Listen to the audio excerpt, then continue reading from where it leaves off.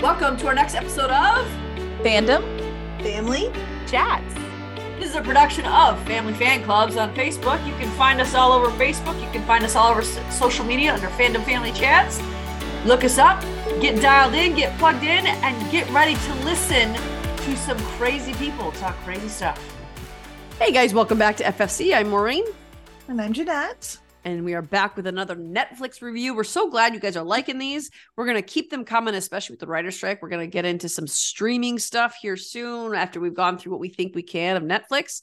So that stuff will keep coming at you. But today we are talking, as promised, political thrillers, which kind of my sweet spot. It's like the right mix between action and politics and romance and all these things that I love put together. And they're sort of my favorite thing. Mm-hmm. So we're going to talk about that. And before we get too far in, don't forget to subscribe to our YouTube channel, because the more people we have subscribed to our YouTube channel and to our podcast, so wherever you listen to our podcast, make sure you're subscribed to that or you're rating it, because that gives us the credibility we need to get you actors and cast and crew members for interviews. And especially with the writer's strike, we're going to try to get you as many of those as we can coming up. So make sure you're subscribed and interacting with us on there. So on that note, we're going to dig in. We're going to start with The Recruit, which is a little bit of an oldie. That's our grandpa of tonight's. It was late 2022, but honorary 2023. Yeah, close enough. Close enough, right? Yeah. All right, so the synopsis for The Recruit is, it says it follows a lawyer at the CIA who gets entangled in dangerous international power politics when a former asset threatens to expose the nature of her long-term relationship with the agency. I actually really like that one. I wasn't too familiar with Noah. I know the rest of our groups were familiar with Noah. Very familiar. I wasn't terribly familiar with him. I fell in love with him a little bit more after the To All the Boys shows that you guys had me watch recently. So I've got a list of other rom-coms he was in that you can check out as well. There was a date one that's on Netflix too that I'm The Perfect Date is wonderful. Sierra Burgess is a loser is a goodie, but like people don't think about it. It's really, really good. Is it? Yes. See, I thought that was going to be one that I couldn't watch. That's why I have not watched that one yet. No, I don't think so. I think there's, I mean, they're all like around the same type. Like, I mean, there might be a little bit of talk that you may be like, but like there's nothing super inappropriate. Like they're teen rom-coms basically. So yeah. Okay. All right. Well, we've got for our mains in The Recruit is Noah Centineo. He plays Owen Hendricks, who is, and it's not just that it follows a CIA agent. He's like a brand spanking new CIA agent. He has no idea what's happening, no idea what's going on. And once he gets in the agency, it's all these people that are working with him are trying to throw him under the bus to save their careers, which I want to believe that's not how the CIA works, but part of me is like, no, you're being very naive about that. That's exactly how it works. That part's like really upset me. Like I thought like I understand hazing, like I understand that probably happens, and like you know you kind of pick a little like whatever on the new person, like cool. Like they like. But you're on the same team. I mean, they almost got him like, I mean, killed. They did get him like tortured. Like he was like a prisoner of war type thing, like with that one lady. So I mean, it was severe. Mm-hmm. Absolutely. Yeah. And then Max too. We've got Max, who's played by Laura Haddock. Max Maladzzi is her name, right? That's how you say it, Maladzzi. Yes, Maladzzi. Mm-hmm. And she is like, I believe she's Russian. She's this Russian asset who is a little scary. She is, but I loved her. I did too. How do you not love her? Yeah. She was the one who manipulated Noah to do everything she wanted to do by using a soft spot, because Lester, who's played by Colton Dunn, who I liked him from Superstore. That was the first time I ever played it. He was hilarious in that show. And Violet, who is played by Artie Mann, they were his coworkers who kept sending him to the wolves. But then he started doing well, partly because Max was helping him. So his boss, who is played by, I can't remember he's played by Vondi Curtis Hall. It's Walter Nyland. Yeah. He starts liking him. And then Lester and Violet get upset and at first they try a tactic of, okay, we're going to try to get you killed. And then it's like, well, maybe we should help him a little. And I like that he did turn to that crazy guy, Janice. Yes. He was my favorite. You could just tell that there's some truth to that. Yes. That he was scared to fall asleep because his Navy SEAL team and trying to go off on these missions to do crazy things. And every time they call, you just hear him scream on the phone, no, don't do that. You can't do that. Don't do that. He was my favorite. Yeah. No, I liked him a lot. And I think the only reason he helped Owen is because he realized Owen was going to somehow implicate him and he was going to have to deal with more of a mess. And he already had too much on his plate. And didn't know when Owen gave him some of his Adderall. So that was helpful. Right. Was it his or was it his roommate Hannah's? It was his roommate's, actually. Who he's sort of in love with and who she's sort of in love with him. Yes. Right. And then we've got Terrence, who's their other roommate. And I actually really like Terrence's character. I liked him a lot. I just loved like the roommates, how they like, I mean, would just like totally jump and get involved in like CIA business. Like I would think that if my friend was in the CIA, I'm like I love you and all, but like I'm not going to get involved in anything that you're doing because that's scary stuff. Like no. I suppose part of it was he was coming home after his first, what was it, his first day? He came home a couple of days later after no contact, filthy, dirty, with bandages on his fingers. Wasn't that after his first day work? They pulled it. Yeah. Oh my gosh. That was terrible. So I think that I would probably be like, what are you doing? Yeah. You need to get out of this career that you've started. Yeah, really. Because that actually wasn't even supposed to, his career. That's the thing too, is that in the very first episode, you find out he's not actually supposed to be in the field. He's just supposed to be reading through files to find something that may be a threat. That's his only job. And somehow he finagled his way into revealing a very big problem that got him sent to the field repeatedly. And he's not even supposed to be in the field. I know. That's kind of what I loved about his character, in that like he like had no idea what he was doing through like basically the whole series. But he was so charismatic in the way that he like, and this is just how I picture Noah is in real life. Like, because I feel like almost every role he ever plays has just this really charismatic way about him. That he just fools everybody into thinking that he knows what he's doing, and he has no idea. That's exactly what he does too. Yeah. Even when like there was that one scene, one of my favorite, let's dig into some of our favorite things about the show. Now it's been a while. If you're listening to this, you got to know it's been a while since we watched it, but the reason it's been a while is because we binged it so fast that we finished it really quickly. So we watched it 2 days. January. Yeah.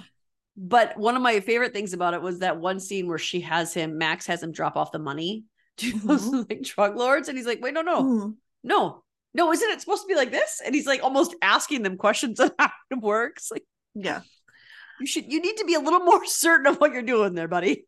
Yeah, I mean, I think that was, I mean, just like that was my favorite thing about him, is just throughout this, he was just so, but it would get him in more trouble because like him trying to like prove that he like was good at this. And I mean, I think that had a lot to do with, because wasn't his dad, he wore his dad's like dog tag. So like his dad was his dad like a Navy SEAL? His dad was something, correct? Yeah. Like within, so I mean, it was one of these, he was almost trying to prove himself that he was able to do all these different things. And he was running from things. He didn't want to ever be still or be in a job where he had to think, because he wanted to make sure he was fully focused on something else at all times. Right.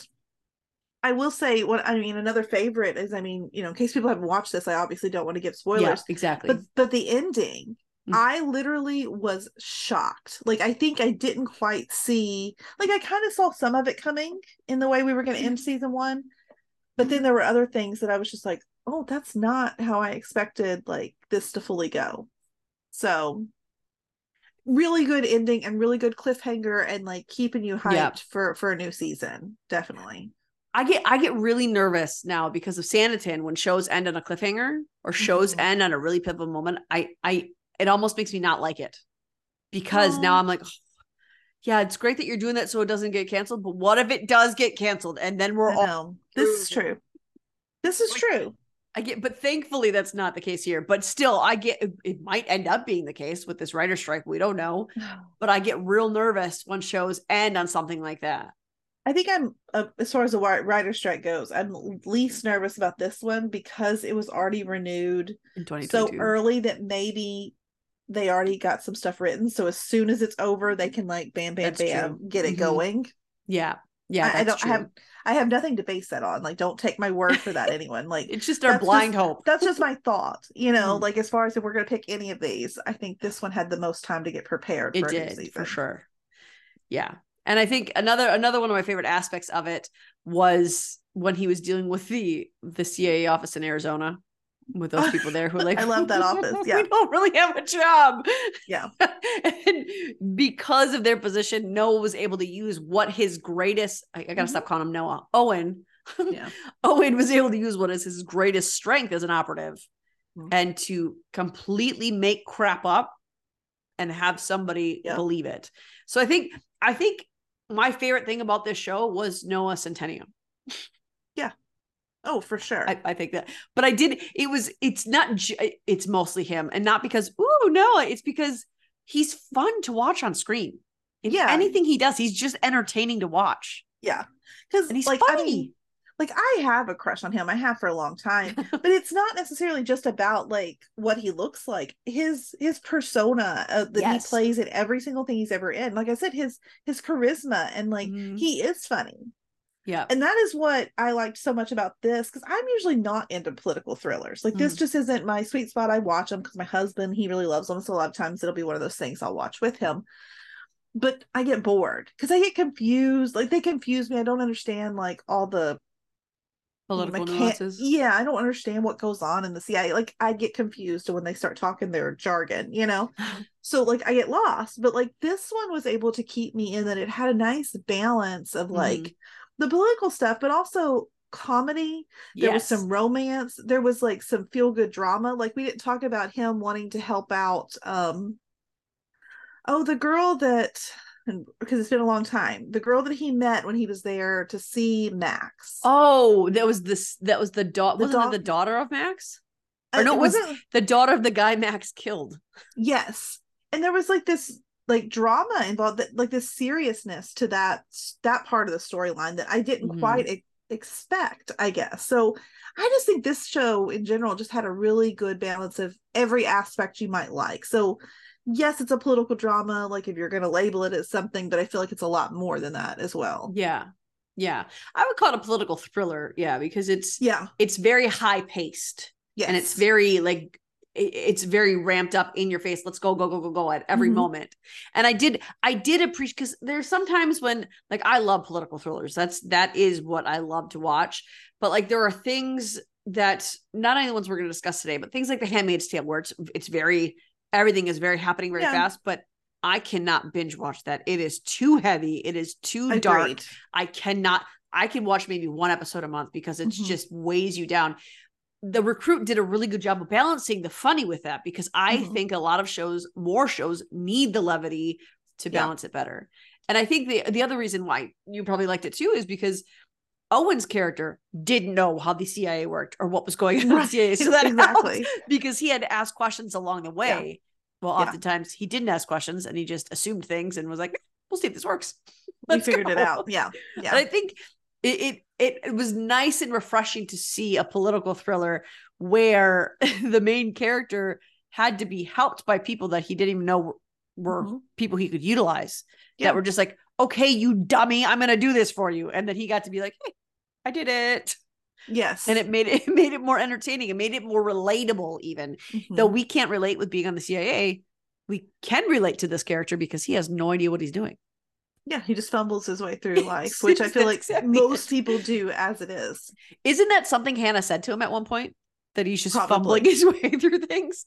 Probably. I think he does. But I think we do relate to that, because most of us do that when we're unsure about we just fake it till you make it, you know? I think that's our generational thing too. It is, you know? Figure it out. All right, what about some complaints? Do you have any that you remember about the show? I'm trying to think. You give yours then, because I'm sure there are some. It's been a while. So I think for me, while I did really like the aspect of what we just talked about, him fumbling through things and making mistakes, it was a little too unrealistic in the political realm, I felt. And I didn't like that. I think if you're going to set out to do a political thriller, if you're going to set out to do something that has to do with government, you got to make it a little more believable than it was. I think the way that he was able to really get the people to help him that helped him, and the way he was even with the bad guys, the way he was able to lie to them. These are people who have been doing this for decades. Yeah. And they don't understand that something is not right here. And it just didn't feel right. And then I didn't like that Lester and Violet were so cruel and so mean. I think that they could have gotten their point across with them doing less, because it just made more of a distrust of the establishment of government, because, well, they're on the same team and they still want each other to die. Like, do you have to take it to that level? I would agree with that. Like the first thing you said, is ironically like that's a complaint for you, but it's not. It's a plus for me. So I think that's just based on preference. Like I liked that it was unrealistic because it was funny to me, and I preferred that over the more serious ones. Complaints are definitely about Lester and Violet. Like that is I hated their characters, and they were never able to fully win me back over by the end because of that. Like the first thing they do where they get him almost killed, like, okay, cool. That don't think they meant to do that. So like but they laughed about it. If there had been a turning point past that, like ooh, we might have taken that just a little too far. Like if they had like recognized that, then I could have gotten past it. I would have laughed about it too then. You know what I mean? But like they just and Owen's character had not done anything to provoke this other than just do his job. New guy. Yeah. Well, it was because he did his job. Yeah. Just because they didn't do their job like correctly and he was able to find this stuff, that's not on him. So they were a little too bullyish for me to, and there was no turnaround for them. I feel like Lester had a little bit of one when he went in the field with Owen. A little. But that was while he was in the field with Owen. And I felt like that was more self-preservation than it was, I'm gonna be a better dude. Because when they got back to the office, he sided up with Violet again. So it was I hope in the next season that can be tamped down a little bit and their trust in his, because Owen's just trying to be a team player. They aren't. There's nothing wrong with being a team player. So I would like to see that maybe changed in the next season where he's not like held up as this golden boy of the CIA, but where they can be like, hey, you dummy. That's not how it works. Like insult him. Don't send him up to his death. Insult him and tell him how to do it right. That would be better. I think that would be better received than what they're doing. Yeah. Yeah, no, I completely agree with that one. So what is your overall grade for The Recruit? Ooh, deep thoughts. Deep thoughts. I had to think because I'm trying to like, I'm a glass half full kind of person. So I tend to like, my grades are on a curve, I think, most of the time. Well, I'd give it a solid B, I think. Not a B plus, but a B. Yeah, I think I would be A minus, and only because it's a political thriller. Like, because otherwise, I mean, it's just because I have a hard time following those sometimes. Yeah. And so my B is because it wasn't realistic enough of a political thriller. If it was more realistic, it'd be lower. But for me, it'd be the opposite. I might go into the A's if it was more realistic. Yeah. But A minus maybe, I don't know. Yeah. B and A minus. All right. Well, they did renew it on December 16th of 2022. They did renew it for season 2. It was now at that time in 2022, it was set to return in 2024. How realistic that is anymore, I'm not sure. But like Jeanette said at the beginning, maybe they got some writing in.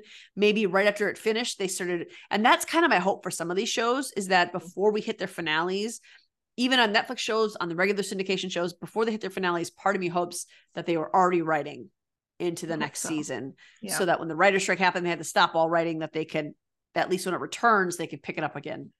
So we're going to jump into another one that is well, they're all political thrillers, but this is another one with big government. And this is The Night Agent, which I actually like this a little bit better.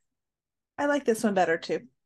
Probably my favorite of the 3 we're talking about. Oh, really? Tonight. Okay. Yeah. So let's read that synopsis here. Okay. It says a low-level FBI agent, Peter Sutherland, works in the basement of the White House, manning a phone that never rings until the night it does, propelling him into a conspiracy that leads all the way to the Oval Office.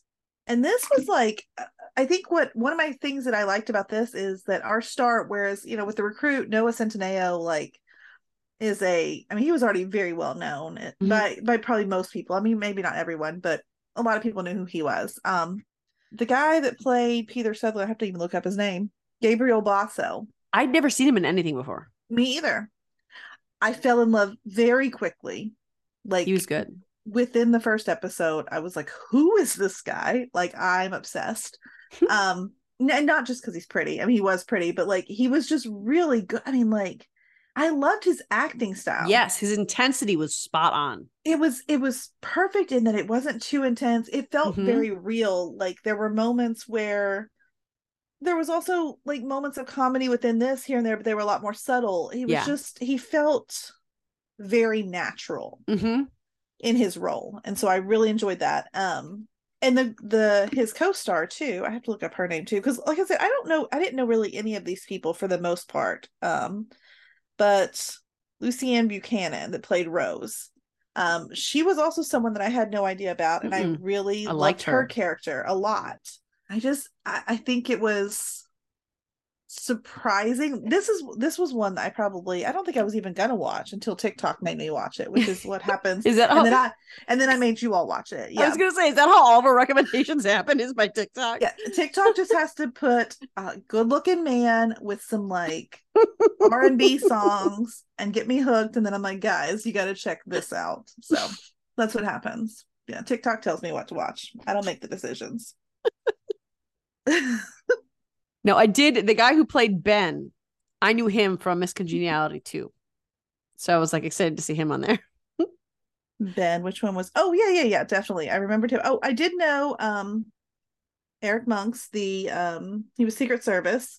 It was D.B. Woodside. That's Principal Woods from Buffy the Vampire Slayer. Yes, I thought I recognized him from somewhere. Did know him. And then actually one of the villains, Ellen, Eve Harlow, she was in a show called The 100. Don't know if anyone's ever watched that. I have been told to watch that repeatedly. I have not yet. Well, you only really need to watch the first like 3 seasons, and then it's kind of crap after that. But the first 3 seasons are phenomenal. And your boy Chris Sargent is eventually in it, by the way. I heard that. That's when the seasons are bad, but he's there. So. Did you also recognize the name Diane Farr? It was played by Hong Chow. She was his Peter's contact. But did you recognize the name Diane Farr from something? No, but should I? I feel like now I should. Well, now tell me, because now I'm going to be. I want to see if you can figure it out. I can't. Well, now it sounds familiar, but I'm like, does it sound familiar because it's from The Night Agent or because it's from something else? She is Mama Donovan. She's Sharon Donovan. The actress's name is Diane Farr from Fire Country. So there's like a bunch of when this ended, I was looking up to see if there was a season 2, and there was a bunch of articles about how they would ask Diane Farr, well, was this an indication of your character? Was this something related to you? Is this blah, blah? And so she's been given several interviews where she's asked that question after The Night Agent came out. She's like, nope, just a coincidence, not me. Interesting, because it's not like I don't think I knew her real name. That's probably why I didn't realize that. Interesting. It's not like a common name. It's not like Diane Smith or anything like, I mean, just wild that you like pick that. And The Night Agent, I believe, is a book. Is it? I think so, and I think that's where where it came out of. Very but good. Anyway, I thought that was interesting. So let's talk some of the characters. Well, we've already talked to obviously Peter Sutherland. Yes, amazing. He was great. He was so good, so good. Well, and like so, not just Peter, but Rose as well. We talked about them. Mm-hmm.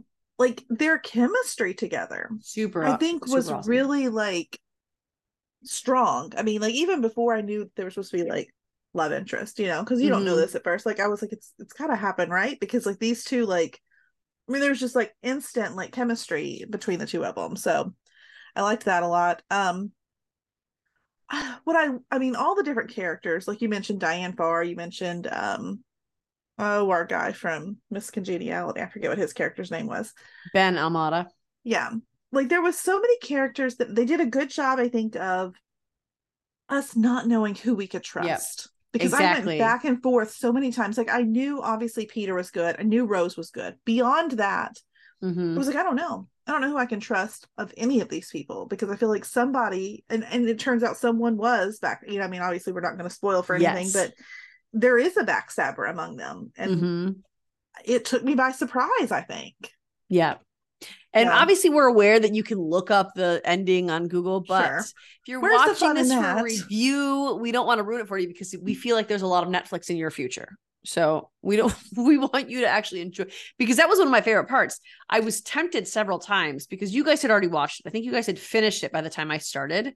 Yes. And you guys wouldn't give me any answers. So a couple of times I was tempted to go on Google, but part of the fun was trying to get theories. The same reason we watch Cruel Summer, you getting the theories of, well, this, I think this person did this. I think this is what's really happening. And it would change from episode to episode because they were so good at linking them together. And you do find out a little bit before the end who the backstabber is. Like you find out before Peter and them find out, I think. Yes. Well, I remember knowing that. Maybe I did look it up. I don't know. No, I think you find out a little bit before they do. Not much, but maybe even within the same episode. But yeah. Well, did you have some favorite things about this one? I think this one too. Obviously, I like the romance. Okay, so I feel like of the three, this also had the strongest romance. Even though, I mean, that none made of these, sense. there was no like. I mean, I think that it was nice, clean romance for the most part. I mean, I know It like was. I mean, there was obviously language in all of these, but like there wasn't anything like I would let if my daughter walked in the room, I wouldn't necessarily turn it off. There was none of that happening with this show. Do you know what I mean? Like, so that was good and that was nice. It just felt sweet, I guess. And sometimes I like that, in these shows. And so, but it was built up the perfect amount of time. Like they didn't rush it. They didn't, it's a nice little slow burn. I liked too that there was also a little bit of comedy in this, not as much as The Recruit. It wasn't as silly as The Recruit. It was like sarcasm and deadpan. There were still things. One of my favorite scenes is when I can't, and because it's been so long, I can't remember exactly what they're doing, but he wants to get their IDs or something, these guys that have approached Rose, and then like she's like going all out, and he's like, Rose, we're not like gonna rob them, like that's right.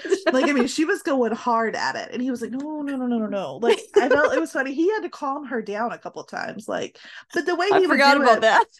He would smile with it, like you could tell he just found it really like amusing and endearing, and I think it made him fall in love with her much quicker, like how hard she was sometimes.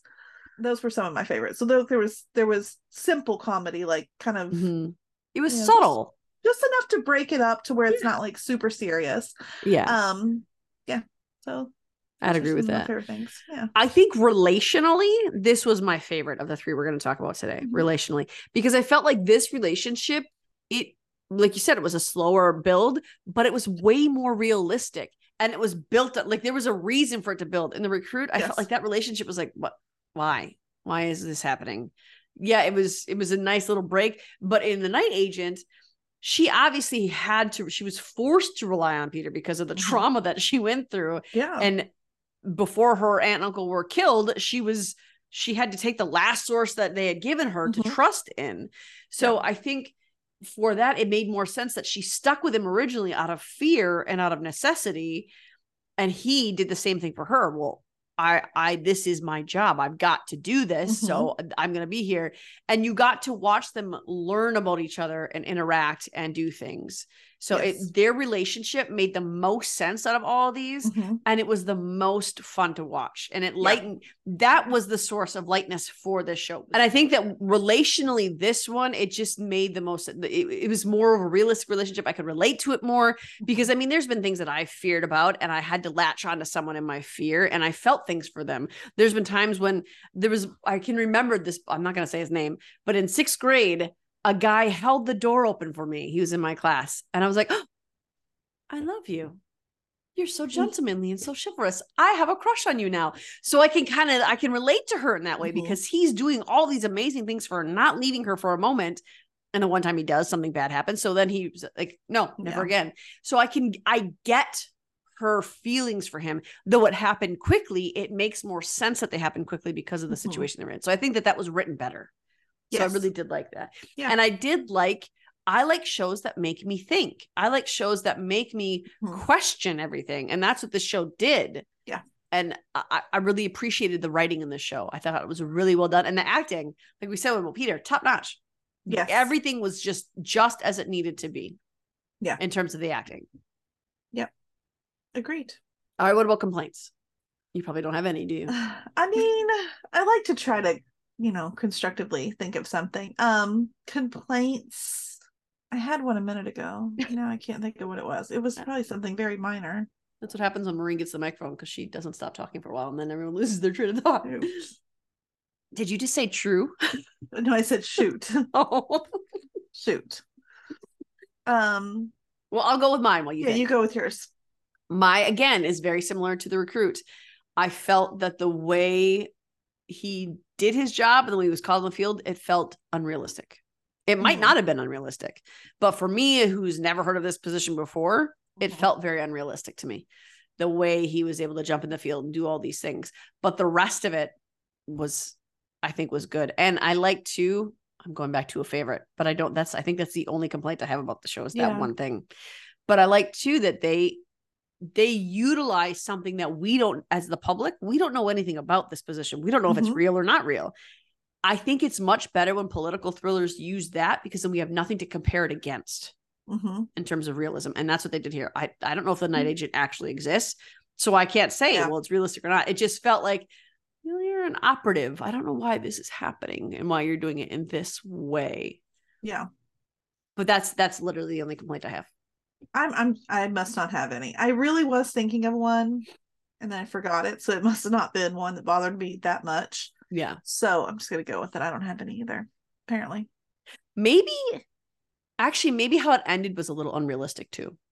How the series ended. If I'm being honest, this one, I like, as far as like, was there a big cliffhanger on this one? Like, no, it was almost like an introduction to what's going to happen next season. Okay. Because I was having a harder time remembering this ending compared to the other two. And that's probably because it didn't leave me with like, oh my God, what's going to happen? So that's probably why I'm having a harder time remembering, I think. I think maybe the ending was a little unrealistic. Not what happened with the characters necessarily, but how it happened felt a little unrealistic to me. I feel like there would be way more vetting. There would be way more, even the way he got his, because again, I'm not going to tell you how it ended, but even how he got his next assignment was like, that doesn't seem very secure.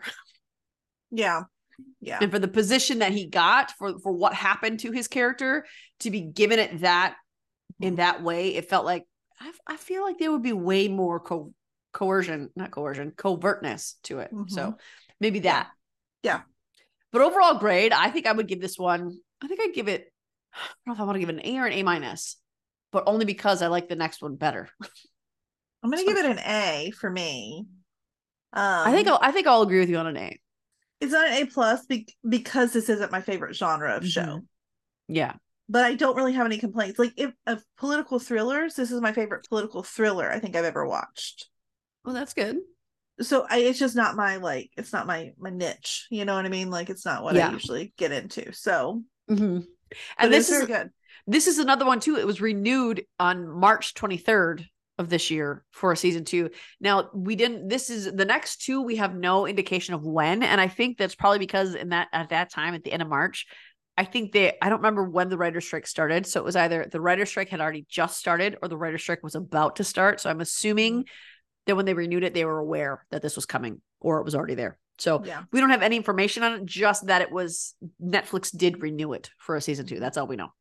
Yeah. Which thankfully, because that one, they set us up. Like the night agent or the recruit ended on a cliffhanger. The night agent didn't end on a cliffhanger so much as it prepped you for a second season. Yeah. So it was like, but unfortunately, like, okay, more is coming, but we didn't know right away. Unfortunately, though, in my opinion, the night agent, if it ended right where it did, it would be less shocking than if the recruit didn't come back, or that's even the next one we talked about, the Diplomat. If it doesn't come back, we've left on. No, we didn't. No, that's what I'm saying. We've left on a big cliffhanger there as well. Okay. So, like, I'm saying, of all the 3, the night agent is the only one that, like, if it was a single season, okay. I wouldn't be upset. Like, I'd be upset in that I don't get to see any more Peter Sutherland, but not upset, So I think A is a perfectly acceptable high grade, high marks for the night agent. I very much recommend you watch it. I think whether or not you like Diplomatic, nope. I'm looking at the Diplomat right now. Whether or not you like political thrillers, I think that you will enjoy this because, as we discussed, it has the right amount of romance, of the funny is sarcastic, and it's witty, I think, more than it is outright funny. And for me, I prefer that. Yeah. So it's a great mix. It's a great balance. Try it out. It's highly recommended. Now, this next one we talk about, you probably will not like it if you don't like political thrillers. Accurate. So, which not completely though, because I still enjoyed it. Yeah. But would you watch it again? Never. And if I hadn't known we needed to do this podcast and add this one to the mix, I'm not sure if I would have even given it a shot. Yeah. But I enjoyed my time watching it. And now that I've seen it, I'm invested enough that I will watch a season 2. Yeah. So it's not bad at all, but it was much harder to follow if this is not your kind of thing. That's a better thing. That's a better way to put it. You'll have trouble following it. I've told my husband, because he didn't watch it with me, that he needs to, because he would absolutely love it, because this is what he likes, and he would have no trouble at all following what they're talking about. I loved this show. Yeah, I think it just depends on your preference. Exactly. So the synopsis of this, it says, in the midst of an international crisis, Kate Weiler, a career diplomat, lands in a high-profile job for which she is not suited, with tectonic implications for her marriage and her political future. I should mention the name of the show is The Diplomat. I don't think I said that yet.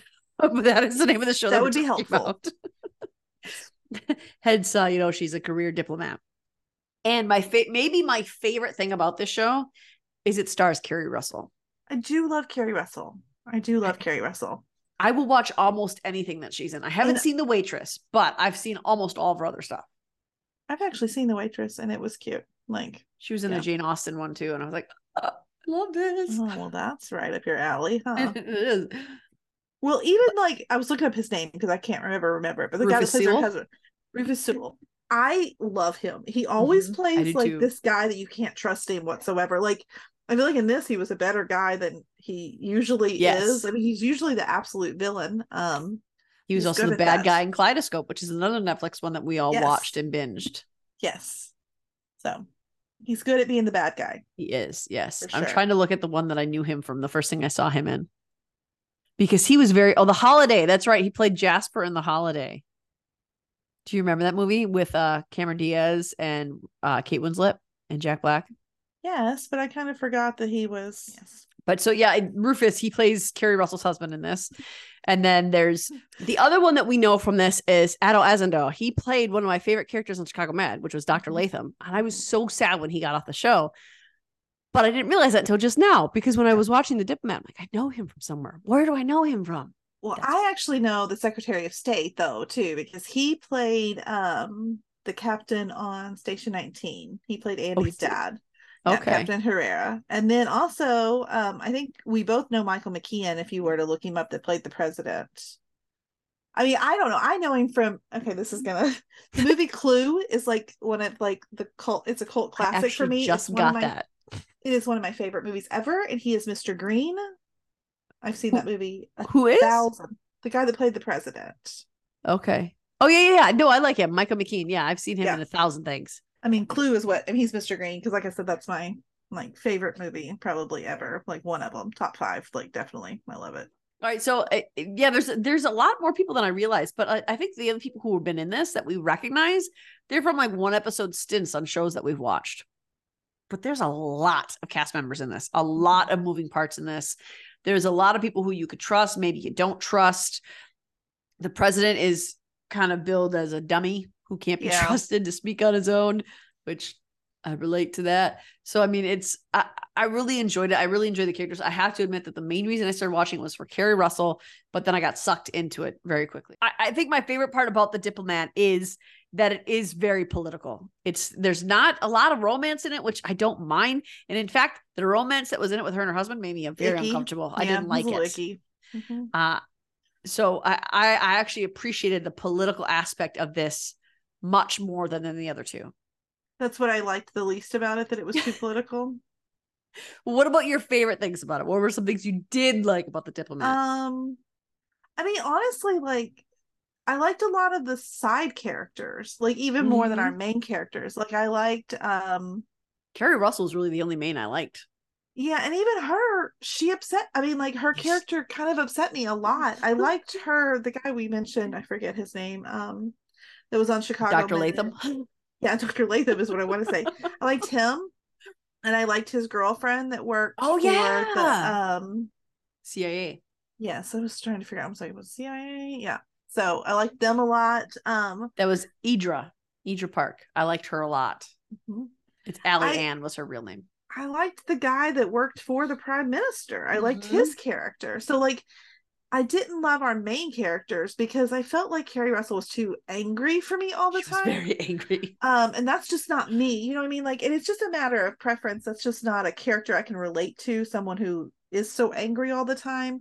Her husband, I didn't know how I felt about him half the time. He made me laugh a lot of times. He was kind of a jerk, but in that charming sort of way. Yes. So like, I didn't mind him too much. And you could, what I liked about his character though, was you could never tell, like, are you a bad guy or are you a good guy? Which one are you? I'm not sure if I could tell you right now, even after watching the whole season. I don't know if he is or not. Even his love for his wife, like, was this real or was this just for political gain? Like, I don't know. Now, I actually think he probably loved her a lot more than she loved him, is my opinion. I kind of didn't, of course, granted, I mean, I never understood. One of my biggest complaints, I think, I'm sorry, I'm supposed to be talking about my favorite things, but my biggest we'll move on to complaints. My biggest complaint was I never quite understood what their riff was about. Like, I feel like it wasn't fully, like, because of the way we saw them sort of go back and forth and like the type of marital relationships they had, that it felt like she was always mad at him, but then she wasn't mad at him. And it felt really strange to me that I feel like it wasn't discussed, other than she felt like he was unpredictable, which was like a big complaint of hers. Like, I don't know.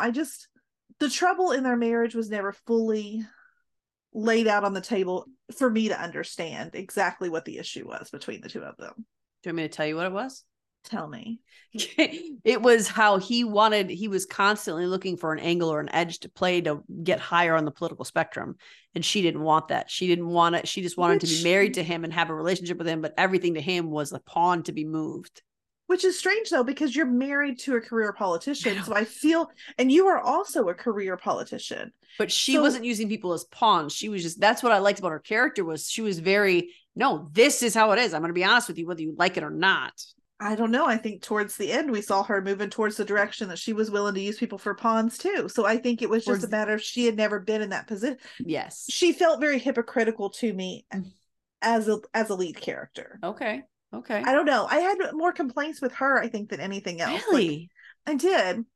Because I could see the moral struggle she had to doing this. She didn't want to, but as she talked to Hal. Then why was she?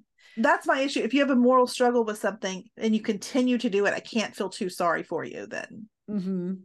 Then resolve it. If you have an issue with what you're doing, then make a change. I think with her and Hal, what I liked about, because he was there was one point where she was like, I don't want you involved. Stop getting involved. You keep making things worse. Stop.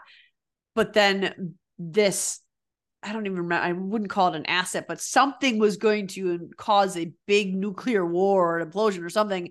And she fell out of her depth and she went to Hal and said, help me. What do I do? And then she followed him because she was worried that if she didn't do it this way, because nothing she naturally leaned to was working, it was making it worse. So she felt, I've got to do what you're telling me to do, because apparently that's the only way that I can stop nuclear war from happening. And that bothers me about her character, though, that I felt like she used him when it was convenient for her. I agree with that. Yes. And it bothered me because I do feel like his emotions were a lot stronger. He wanted his marriage to work. He was who he was. Yeah. He was accepting her for whoever she was. Yeah. She was not willing to accept him for for the person that he was. And so it just it bothered me a little bit. And my other major complaint, and it's not even like it's just a personal complaint, because I don't think it's a negative towards the show at all. I don't even think what I just said was a negative towards the show. I think it's actually complex characters and that's entertaining, and, it's just whatever. But it was too political for me, that I had a harder time, not just following exactly what was going on, but staying interested in it wasn't until probably episode 6 that I was like, or 5 or 6, that I was really invested in this story. Otherwise, I was pushing through just because I knew we had to do a podcast on it. But by the last couple episodes, I was finally invested. I will say that. But it took me a very long time to be invested in these people. Okay. I remember saying in the chat, oh my gosh, this is so good. This is so good. And you were just like, well, I mean, you wouldn't come right out and say, oh no, I'm not enjoying this. But you were just like, But I did like the ending. Yeah. Like I'm saying, I am invested now, but it took a long time. So I would encourage, if anyone watching this and this is not your cup of tea, keep going, because I do think you will get there. Yeah. And I think it's going to be slow. Because this was so steeped in policy and politics, it took a much longer time to build to the climax of the show.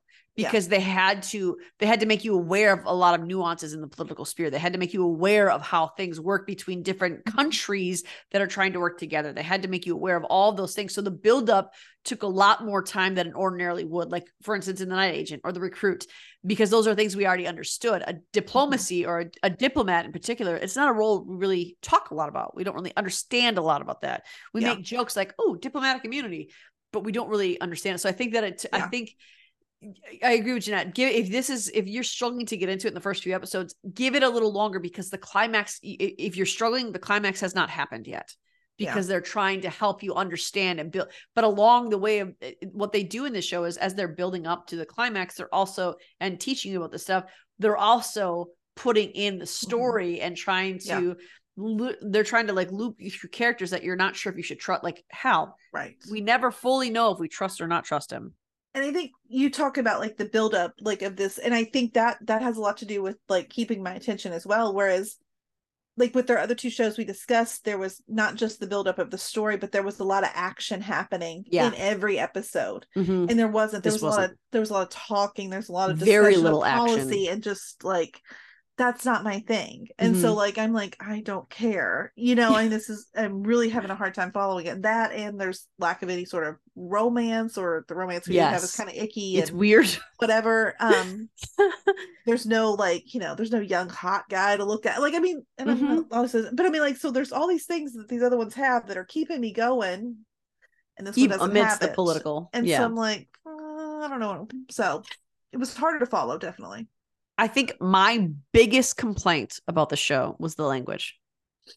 I don't think the F word, like I get that I don't swear and I don't use the F word, and I get that's fine, but I will watch some shows that have it in there just in specific places to make a point. But this felt like it was just gratuitous F word. Like this is so natural that we have to say it in every other sentence. I agree. It doesn't need to be there that much. The thing is, I do cuss, and I do use the F word every single day of my life. I do. Okay. I'm not going to deny that, but I also don't.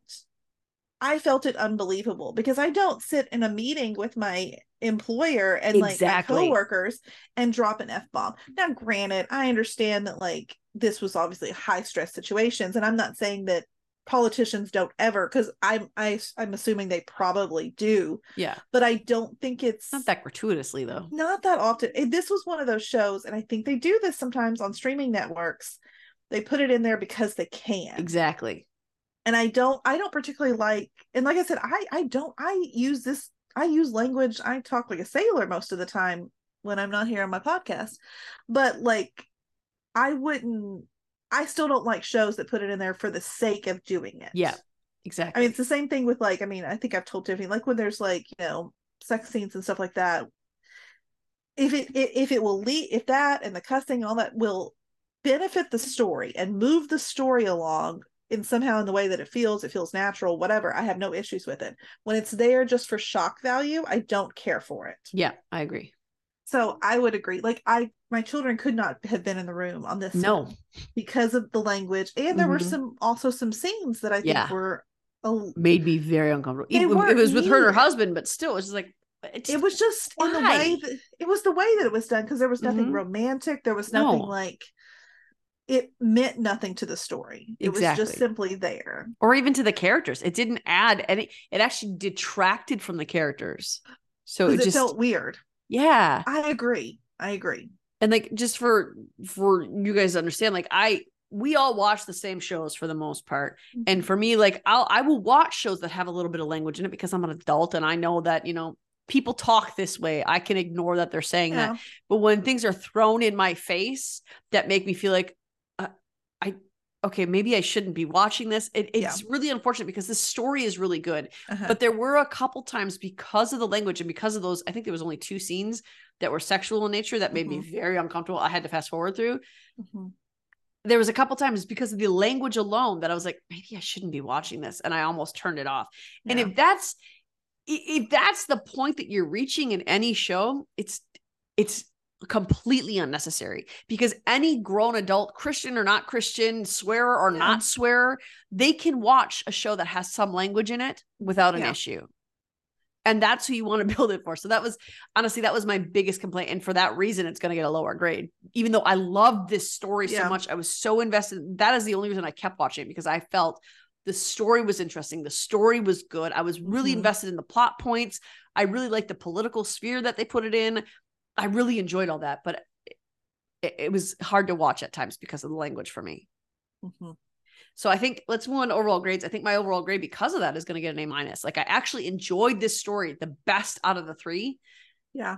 But I wouldn't be able to go back and watch it because of the language. I just couldn't do it. Okay, so I have to grade mine a little weird, because I have to grade like the last 2 episodes separately from the rest of the series, because otherwise it's just gonna be too weird. Because those are the 2 that you enjoyed. How many episodes were there? Like 8? 8, I think. Okay, so episodes 1 through 9. There were 9 episodes. Okay, well, I'll do the last 3 then, maybe. I don't know. 1 through 6, I'm gonna give like a C, just because it's not my kind of show. Yeah. The last 3 episodes, I would actually bump up to like a B+ A-, because they started getting really action packed, and like it kept my attention a lot more. So I think I have to grade that way, because otherwise, I'm giving this thing like a B- overall, like, because I have to. It's just not my thing. Not to say it's not a great show. Will I watch season 2? Absolutely I will, because now we've left on a cliffhanger that I'm going to need to know what happened. Now, will I struggle to get through the rest of those episodes? Probably again, but I need to know what happened. So. Honestly, I think season 2 will be better. Speaking of, it's set to, they did renew it on May 1st of this year for season 2. But again, writer's strike has got everything wonky. I think that the season 2 will be better for you and for anyone who doesn't like the political sphere, because there is not going to need to be a buildup to understand what's happening. It'll be more action packed, I think. Yes, I think so too. And so you and I might flip-flop on this a little bit. I might like it a little less because it's not as politically focused. Yeah.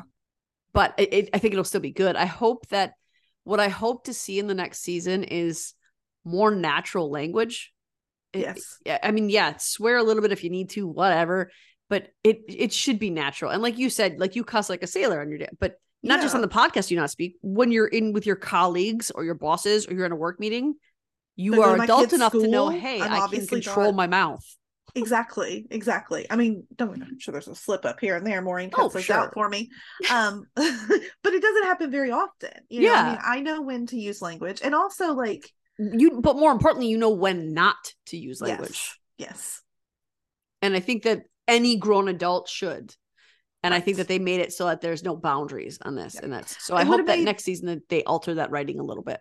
Yeah, because just to say a little bit, like, it would have made more sense, like when she's talking to Hal, like, sure, cuss it up, because me and my husband do, especially when we're talking about something stressful and we're upset about something. Okay, whatever. But when you're in a meeting with the Prime Minister and the President of the United States, I can't imagine that. I don't believe that. If that is the case, like, I would be shocked. I'm not saying that they don't. They probably do speak like that on occasion. But I just can't imagine that they do in their meetings. Like, beyond that, that's your boss. There's a certain level of respect that position affords you. It's a professionalism of exactly. It's a meeting. Like, and for the Prime Minister or the Secretary of State or the President, that position garners respect, whether or not you deserve it. You have that position, you get the respect. Yes. You should speak accordingly. And I think that grown adults had the capacity to do that. And even they were speaking like that, though. It's just like, I don't understand this. Except for the assistant. He wasn't, I don't remember what his position was. The Prime Minister. Yeah, yes. I don't know what he's called. Foreign Secretary. Secretary. That's what it is. So even like when she first was talking to the Foreign Secretary, that's a whole different country who has a whole different set of values and standings. And you're just, if you are a seasoned veteran diplomat, you understand that there are cultural differences among countries. Yes. You wouldn't just blow in there and use it make the Americans look the way everybody depicts us, which is, it just made it like, the British are very proper. They have and I get that they swore in there too, but they even made it to the Foreign Secretary at first was very put off by Carrie Russell because of how she came in there, just blazing with the F word and blazing with her Americanness. Yeah. Don't make every country hate us by depicting us this way, please. Right? Not necessary. Yeah. We get enough hate based on our stupidity alone. We don't need more fuel added to that fire. True. But give it a shot. As Jeanette said, if you don't like it in the first couple episodes, give it a little longer. Give it till about, there's only 8 episodes, by the way. IMDb had season 2, episode 1 listed, but that doesn't count. So there's only 8 episodes. Give it until like episode 5, 6. If you don't like it after episode 6, shut it off. You won't like it. Yeah. True. And I realize that that's a long time, but the information you get between episodes 1 and 5, though it might be boring, you need that information going forward to kind of understand what's happening and where it's going. So give it up to there. If you don't like to be on episode 6, cut it. I think the story is really good. I think it's interesting. I think it's very thought-provoking and it's witty. I did like the part where Kerry Russell attacked her husband and kind of beat the crap out of him. That was really entertaining for me. So there are some things that they try to put in there to make it a little lighter. And I think that's kind of what they were trying to do with the language, but it had the opposite effect. Yeah, so no, I agree. Just be warned if you're watching it, it is not a kid-friendly show. No. You cannot watch it with your children in the room or your children near the room. I had to watch it at night after my kids went to bed simply because the F word was so common in this show. It's the least kid-friendly of the 3 we've discussed. Yes, absolutely. I think the Night Agent is the most appropriate because I can't even remember. There's a little bit of language, but I can't even remember a sex scene or anything. But the Recruit had a scene that I had to, it was only like a second and I had to fast forward through it. It was quick though. Yeah. And the language is a little bit, but even in the Recruit, the way the language was used, it didn't feel out of place for me. Exactly. Because it's not like strategic. It wasn't like in the office they're talking like this. Like it was in the field. Yeah. And a lot of times it was language of frustration rather than this is just my everyday language. Yeah. Is when it came out. So I mean, it's more predictable in there when it's going to happen. So you can assess it more and you can make sure it's safe for your kids a little easier. So give these a shot. If you like political thrillers, even if you don't, try some of these because these might surprise you. I think that on our team, now we have a podcasting team of 7, but during the summer, we've cut down our team. The people who are actually participating in the podcast are less. I'm sure you've noticed that there's only 4 of us who participate over the summer, but we have an admin team for all of our groups. And all of us have been sort of surprised by some of these shows that we watch that we like and enjoy, and groups were created out of it because like, oh, wow, this is actually good. So give it a shot. I'm sure that you will, at least one of these, you will find something that you like. And if you want more Netflix recommendations, check out our Facebook group. It's Netflix Family Fan Club. Big group. We're going to be doing these until our seasons return, our regular shows return. We will continue to do a lot of these Netflix reviews. It's our job to watch them. So you don't have, well, we want you to watch them, but it's our job to watch them first. So you know if they're worth your time. Yes. Yeah. And we will be honest. We are going to be reviewing some shows that we don't like. You'll notice our last Netflix one. There was a show on there that wasn't really a crowd pleaser. To a lot of people, except for Jeanette. I had something come up and couldn't be on there, and I actually did enjoy it, but no one else did. So you never know. At least they made sure to mention that in there, that I wish Jeanette was here because she actually liked it. I know. I could have told people. So for those of you that watched our last one, Jeanette did like Unstable. I did. She thought it's it was actually good. Funny. Yeah. So now because you like it, I'm going to give it a shot though, because I like the same sort of humor that you do. It's a real like. Oh, now you make me nervous. No, it's a real subtle humor. Like it's not like that's what I prefer. But it's silly in like the like. Honestly, I don't know why Amanda didn't like it because I would, which is funny though, because I don't like The Office and stuff. But I feel like it's more of that, like they throw in like really stupid stuff, but then they don't focus on it. It's not like there's a laugh track ready to like throw in there with it. They do it and they move on real quick. And so you're kind of like, what was that? That's so like it's kind of like that kind of humor. And I enjoy that. So okay. I will give it a shot. Yeah. And then we'll see.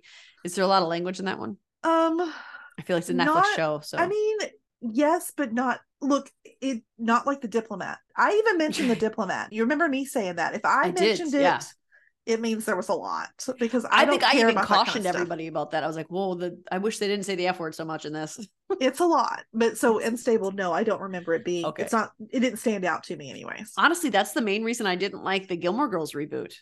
Because it was on Netflix and I felt like they just put a lot of things in there because it was on Netflix and they could like what that's why I didn't feel Gilmore Girls because you would have never put this on regular TV. Teen Wolf movie, same way. I felt like it was just we won't even get into that, but we cannot. But I felt like the language was similar in that one in that it was just there just because now we're on Paramount Plus and we can. Don't cuss because you can. Cuss because it feels natural.